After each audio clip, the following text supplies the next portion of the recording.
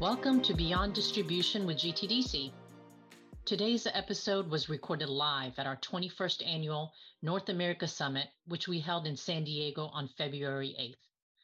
This session was titled A View from the Top, and it was a conversation with the leadership from the largest distributors in the world on their thoughts of what lies ahead for the IT industry and distribution. During the session, you will hear from Paul Bay, CEO of Ingram Micro, Rich Hume, CEO of TD SYNNEX, Sean Kerins, CEO of Aero Electronics, and Dan Schwab, President of D&H. Enjoy the episode. Okay, so if you've been paying attention, which I hope you all have, you've kind of seen the progression today that we've kind of had. We obviously had a great presentation from Crawford and IDC regarding sort of their view on the IT marketplace and the growth. And then Doug came up and he talked about, GDP and the drivers and what's happening, from an overall economic standpoint. I personally don't believe we should ever have an event without listening to some end users who are actually buying everything that the rest of us are trying to sell and bring to market. And so that piece of it, from my standpoint, was really important. And then, of course, the last thing, which is equally important, is I think it's really important that you hear from the leaders of our distributors. And so I would like to invite my panel up, and we're going to spend a few minutes and I call it a view from the top. So come on up.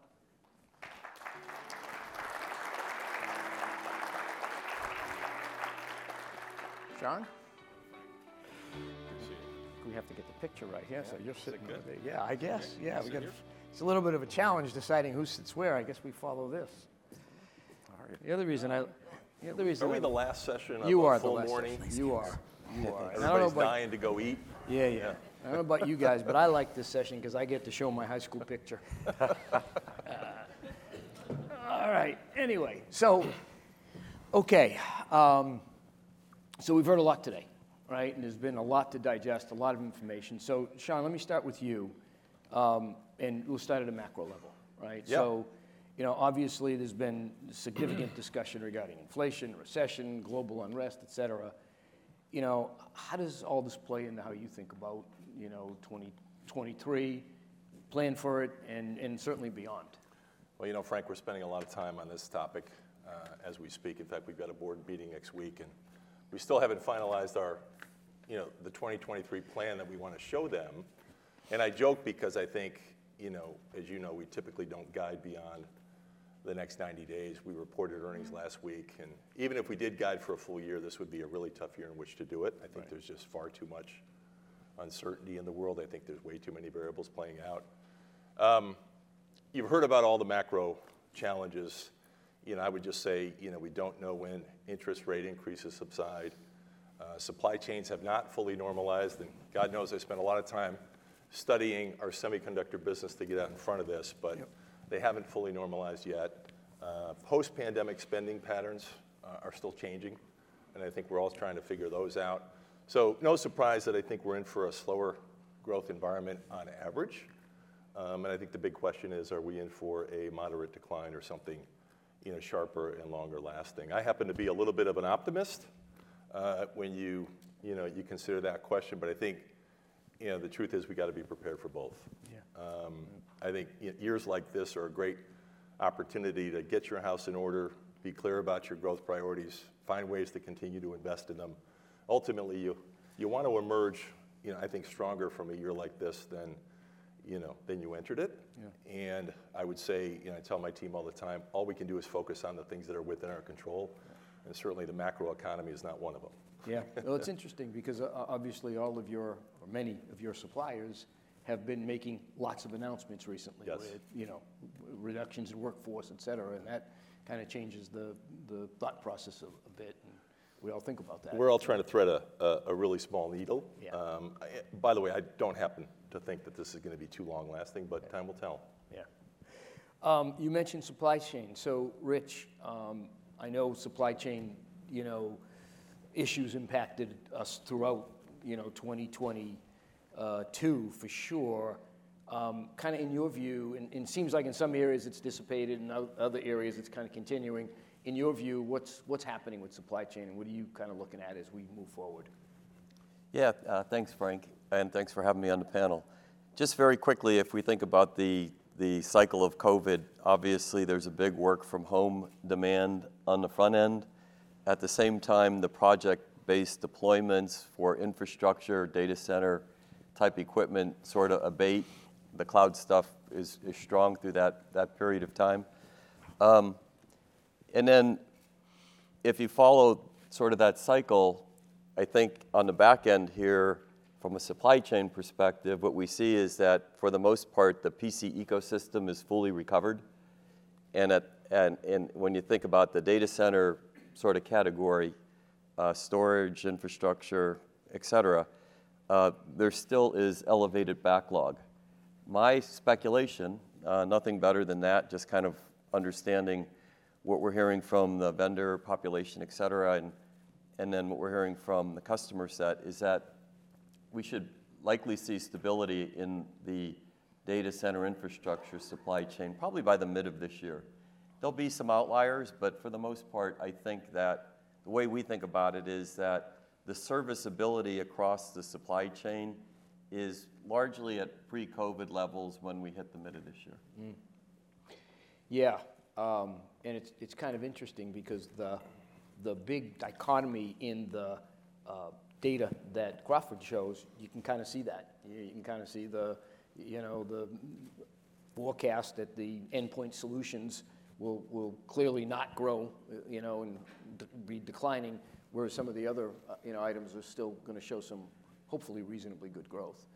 Dan, staying with supply chain for another question. Clearly, the distributors, didn't have a lot of control over what was happening, right? And I would argue, as much as possible, we're part of the solution versus being part of the problem that we dealt with supply chain. But you obviously managed through the process, and you kind of had to manage through it well. What were some of the lessons, learned from, 2022? Well, I think when product became available, we tried leading in to the best of our ability to make sure we had that buffer stock, which I think this whole just-in-time model was starting to get away from. But I think the biggest learning I found for ourselves and our vendors and our partners, I think permeates today and made us better going in the future, which is basically you had supplier, distributor, reseller, end user, right, or MSP. And what occurred during COVID was we all opened our books and said, what could we each do better together? So a good example is recently, right, you've got the freight inflation, you've got wage inflation, you've got the cost of capital going up.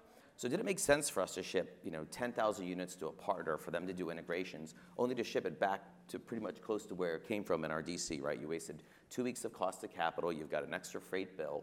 So everyone kind of realized what could we all do better to streamline, and that hasn't abated, right? The cost of running business, all of our costs have gone up. We run low SG&A, but our costs have gone up. So we figured out how to run smarter businesses together, and we believe a lot of our MSP, our partners, have relied on us more for integrations and services.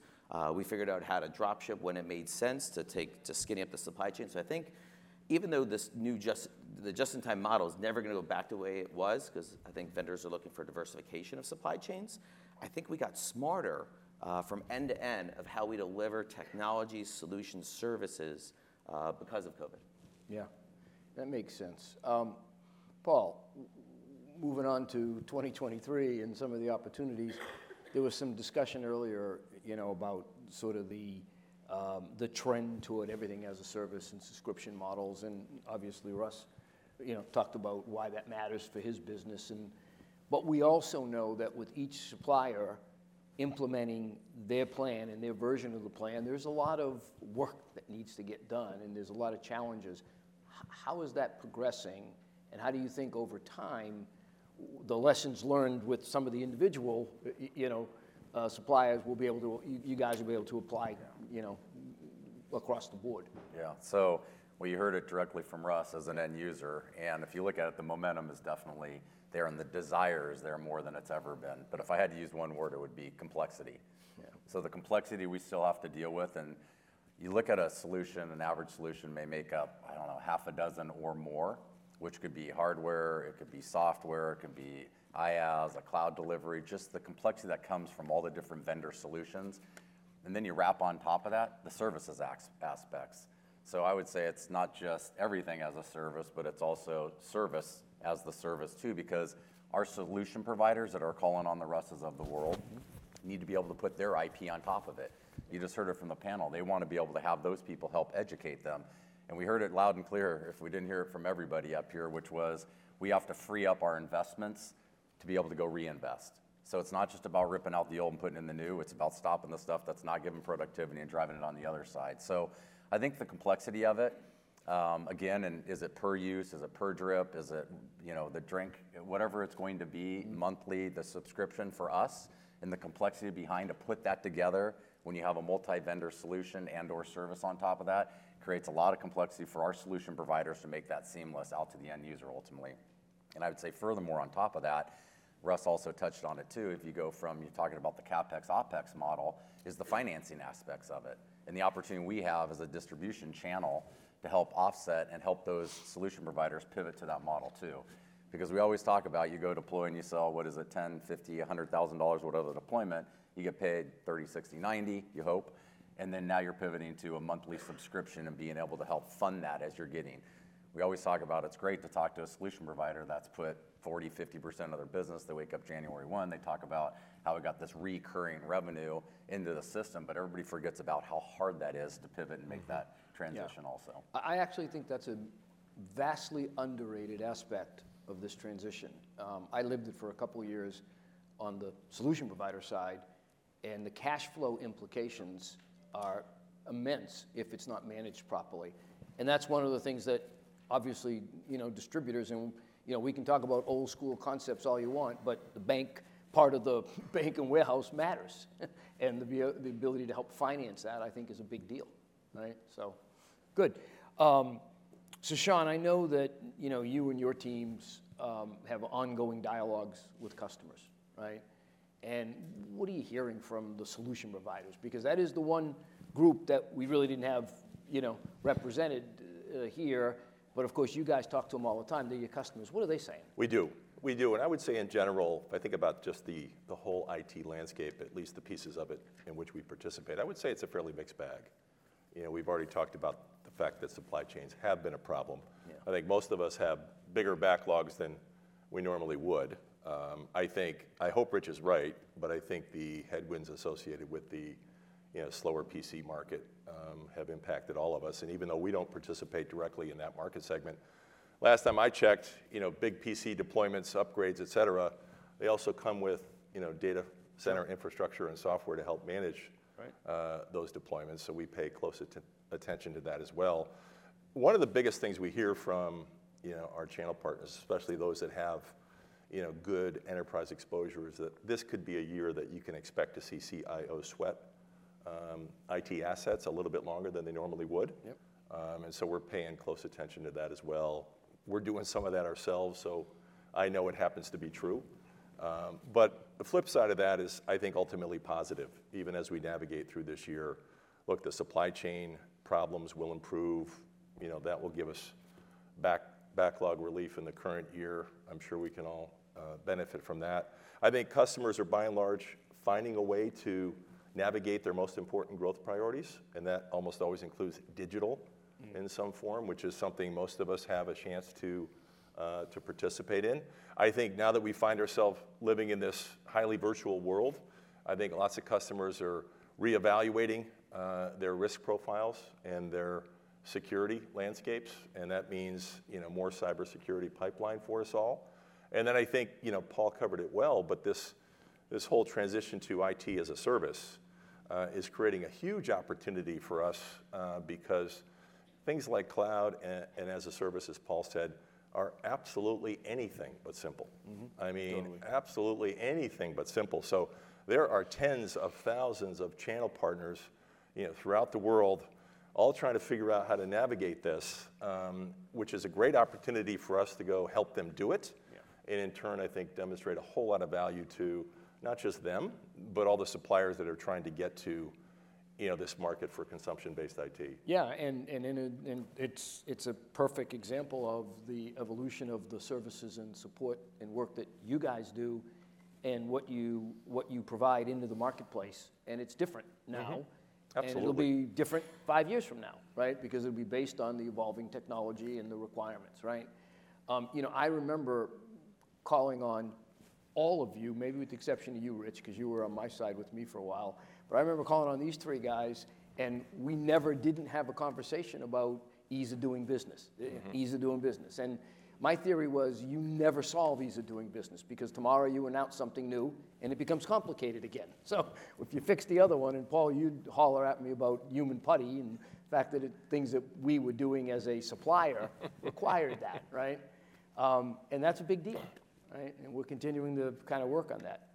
So, Rich, one of the things that, I read an article that you did at CRN not long ago, and you talked about, the year and what had happened in your views, but one of the things you did talk about, which we saw a little bit of today, is your viewpoint on how GDP growth impacts, sort of what is happening. IT spend. Yeah, IT spend. Talk about that a little bit. Yeah, so Crawford set this up well. If you take Crawford's chart and look at the 15-year average, IT spend has outgrown GDP growth by 3.1 points. And I think there was only 1 point on that chart, 2008 from memory, where IT spend was below. So, as we think about the macro of the business and, what is the likely outcome from growth, it's important first to think about that concept. And as Crawford has stated, right now, because of the digital era, there's no reason to think that curve is going to change or invert. So, he's confident, and I think that history would demonstrate that, likely IT will be a couple of points above GDP, and that's really important. Now, the nuance is what content are you concentrated in or not with your portfolio? Right. Is your portfolio sort of represent the totality of IT, such that you can get comfortable that, hey, I should be sort of in this zip code from a growth perspective, moving forward. And then, the last piece and the obvious piece is that there are things within the overall growth that are growing faster than the market, and we know them well. Cloud, IoT analytics, cybersecurity, hyperscale infrastructure, thinking about really getting behind in the slower economy. As Sean was saying earlier, these big growth areas provide a better opportunity to, have a successful outcome, or I should say the best outcome in a slow market overall. So when we came through COVID, it was our best guide relative to what we think was going to happen from an overall demand standpoint. And, we had these great consultants in that say, here's what we think is going to happen, but really relying upon your people and relying upon sort of these North Star type metrics in terms of what's happening with overall GDP have served us well.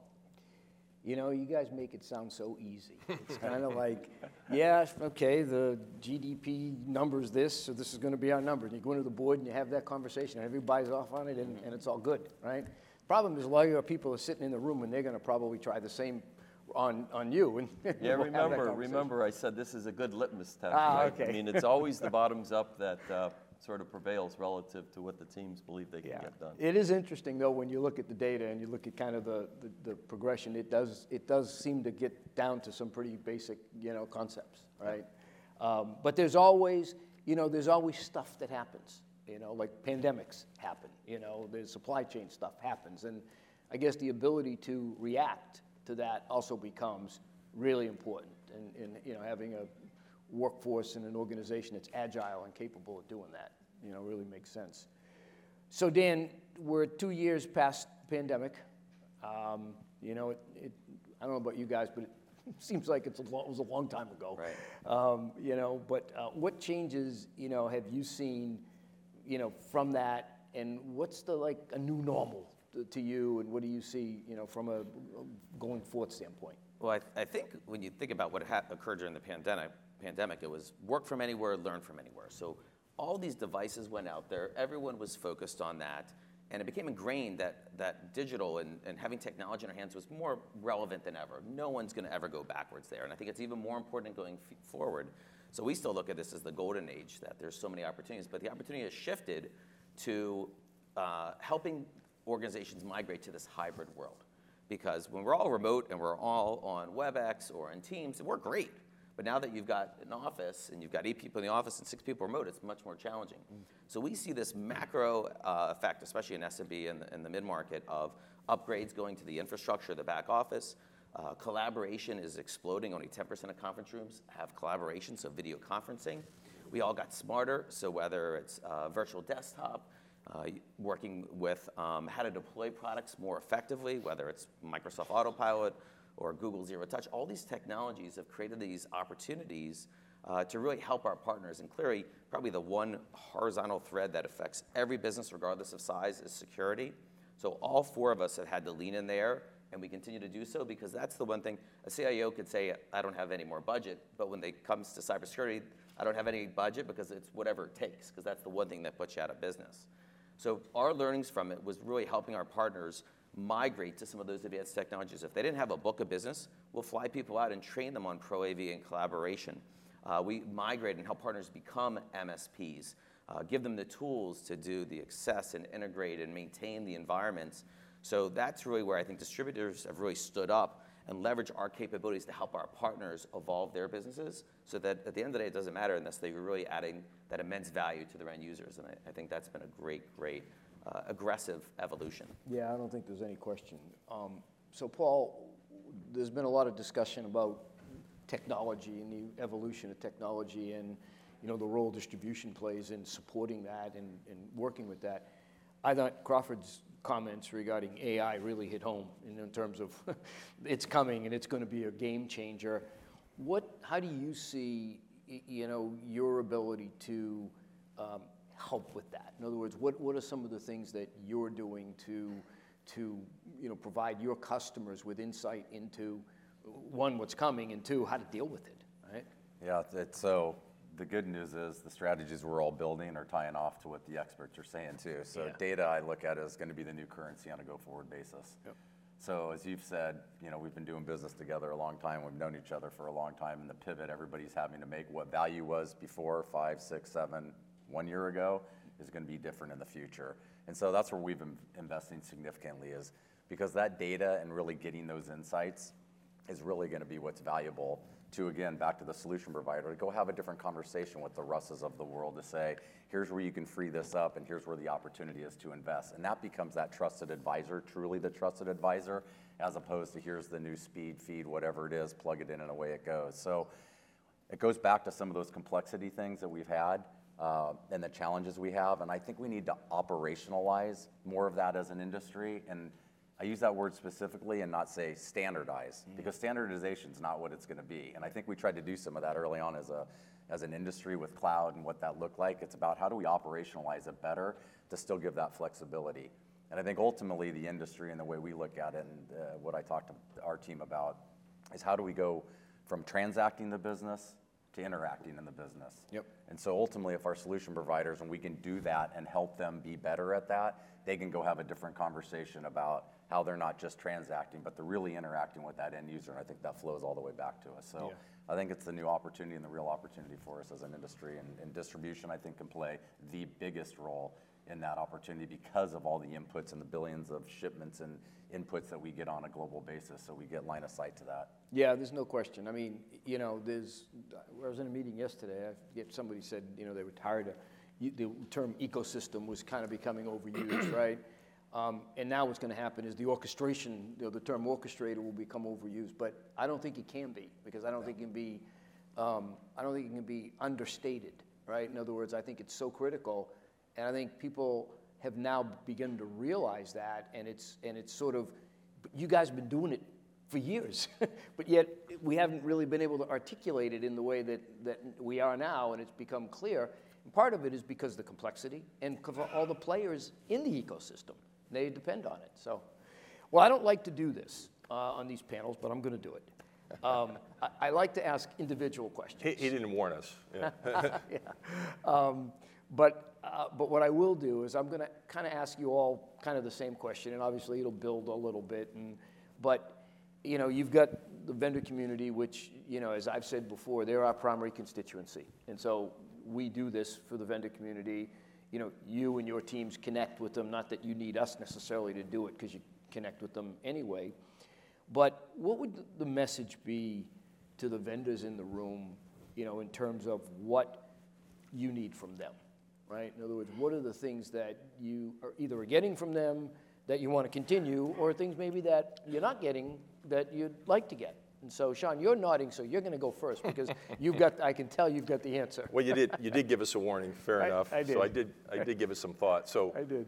I feel a little bit funny in that I think most of our supplier friends here in the room today are, at the very least, intrigued by, the role of distribution in building their business, if not already committed. So this is a little bit like preaching to the choir, but, I've got sort of a simple ask that, I think we can help you with. And that is, be as open-minded as possible to the full economic value prop of the role of distribution in your businesses. And what I mean by that is, far too often the role of distribution gets sort of defined simply as the gross margin portion of the buy-sell transaction that is otherwise known as the disty tax, right? At least that becomes the perception from, so many of your sellers. And we know what that noise is like. We live our whole lives trying to sell around it and beyond it.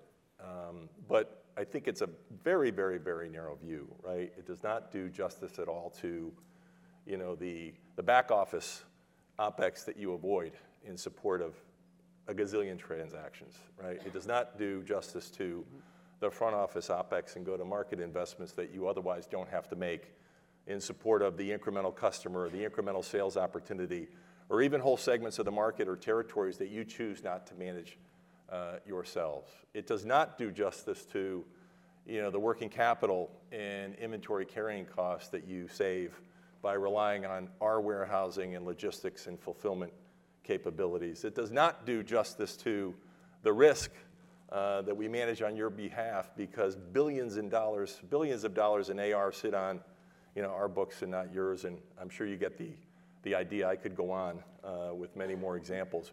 Look, we get it. One part of the conversation is this is ultimately a CFO sale. And so we're asking you, help us help you. Elevate this conversation within your companies. Help us get to the people that ultimately will have a lot more influence over, turning loose the value of distribution in your businesses, and we will do everything we can to support you in that conversation. I agree. I mean, state it another way, get us a seat at the table with the influencers within your company. Furthermore, kind of tapping on to where I think the real opportunity for us too is get us in early. So when you're having the technology conversations as a company of what's coming and where it's going to go, we can help enable that when it's ready to go to market. That can be services. What's the thing we always talk about in this industry? There's not enough brain trust, and we skill set challenges. We're all having that at a certain extent. If we're in early in the conversation, we can train up. You've got billions of dollars sitting here across the world, hundreds of billions of dollars across the world that we can build out competencies and skill sets to help that traction get to market. So give us a conversation earlier in before it comes. And a lot of times I think we become that kind of afterthought of, okay, here's the program, here's the technology, go plug it into the rest of the solutions. And reality is we probably could have helped guide earlier on to make it happen much more quickly, because gaining that scale and traction is one of the hardest things we have in this industry that I think people get frustrated with. I think they're spot on. I think even being a bit prescriptive, that when you, these in the room, forget the CFO for a second, but when you're looking at your businesses, involve us early in the conversations from the tactical strategies you're trying to deploy. So what that means is, if you're going to go after the long tail, don't go hire 40 people to be in a call center to go after that, right? Leverage some of our resources. Each of us cover different markets differently, and we have immense capabilities, and we have scale. So we're in this world, especially today, when you're juggling this CapEx versus OpEx, it's a wonderful time for us to understand what your goals are. Like, how are you being measured? What's important to you? And then how can we align our organizations to help you complement those goals? I think a lot of times it's dropped on us, hey, we have this new program, this new plan. here you go execute it. And we've seen this, right? We've seen other people in trial and error, so we can share best practices. We're in it together. We want nothing but for you to be successful. And we'll admit when we can't do something, we would push it back on you. But there's times where we can save your capital and save cycles by leveraging some of our experiences in the past. Good. Yeah, I'm going to come at it from a different vector because these guys have covered that, that main point pretty thoroughly. So we know that the consumption models are changing. We talked about as a service being critical. When we look at the winners, that the folks who really get traction really quickly as they make transitions to those new consumption models, there's two ingredients. The first is we don't spend 6 months debating a contract, but rather get the contract terms really, really quickly. And then the second is the vendors who are incredibly thoughtful about the enablement of that new consumption model and making sure that the offering that they're bringing forth for that new consumption model is aligned with easy market sort of deployment and consumption are the winners. Mm-hmm. And so you have to challenge your product teams, you have to challenge your organization to really stay focused. The worst case outcomes many times are trying to take an existing licensed product and then give it the terms and conditions of a consumption product. It doesn't work. So really kind of focus with this shift that's going on in the market towards that. While I stay on this as a service idea, I want to also say that the relationships and the way we interact are changing as well. So typically, from my point of view, distribution has very much been a country up build. But now we all have these cloud platforms, and they're global cloud platforms. And so someone who's interested to deploy a as-a-service sort of offering, they tie the API into our global cloud platforms, and then it gets deployed in 100 countries. So now the engagement with the vendors have changed a bit from the country up to, hey, let's get together at the top globally. Let's talk about the offering. Let's talk about what we have to offer. Let's talk about you deploying it to 100 countries, and then make sure that you build the business plan bottoms up, because we still have to have accountability for execution in the country. So for those of you who are sort of moving towards that shift, you got to make sure that the global engagement skills back with the business partner ecosystem are aligned to accomplish that, as opposed to trying to stay with your historical model of country up. And those that are having very, very large scale as-a-service models throughout the world have already made that transition. Yeah, that's a good point. Well, look, this has been great. I would tell you that there's one other thing that I would say from the standpoint of having had a seat at the vendor table for a long time, and that is to really understand the services and the capabilities that the companies that these four gentlemen run, what they can do. And I say that, and you'd think, well, that's pretty obvious. Well, it really isn't, because it's evolving almost like every day. And so you got to understand that the last thing these guys want to hear, the last thing they want to hear, or any of their teams is, gee, I didn't know you did that. Are you kidding me? I mean, particularly you all in this room, because many of you are the disty leads for, either globally or for North America, and you got to know. And so that would be the piece I would put in there, is you really got to understand what the capabilities are. Spend the time. Come to the events. Come to, every one of, you all have your own individual events.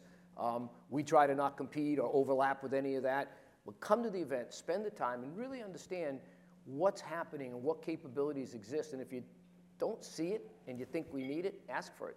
And if it doesn't exist, they'll probably build it, at least initially. So with that, look, I really want to wrap up the day.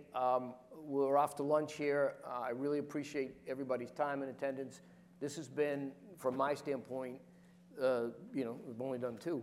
Of course, I participated in many over the years, but the fact that everybody's still in the room, the fact that everybody's still engaged, everybody's still participating, has been really, really helpful to us and refreshing. So thank you, gentlemen. Thank you for your time. This is great. Thanks for having us.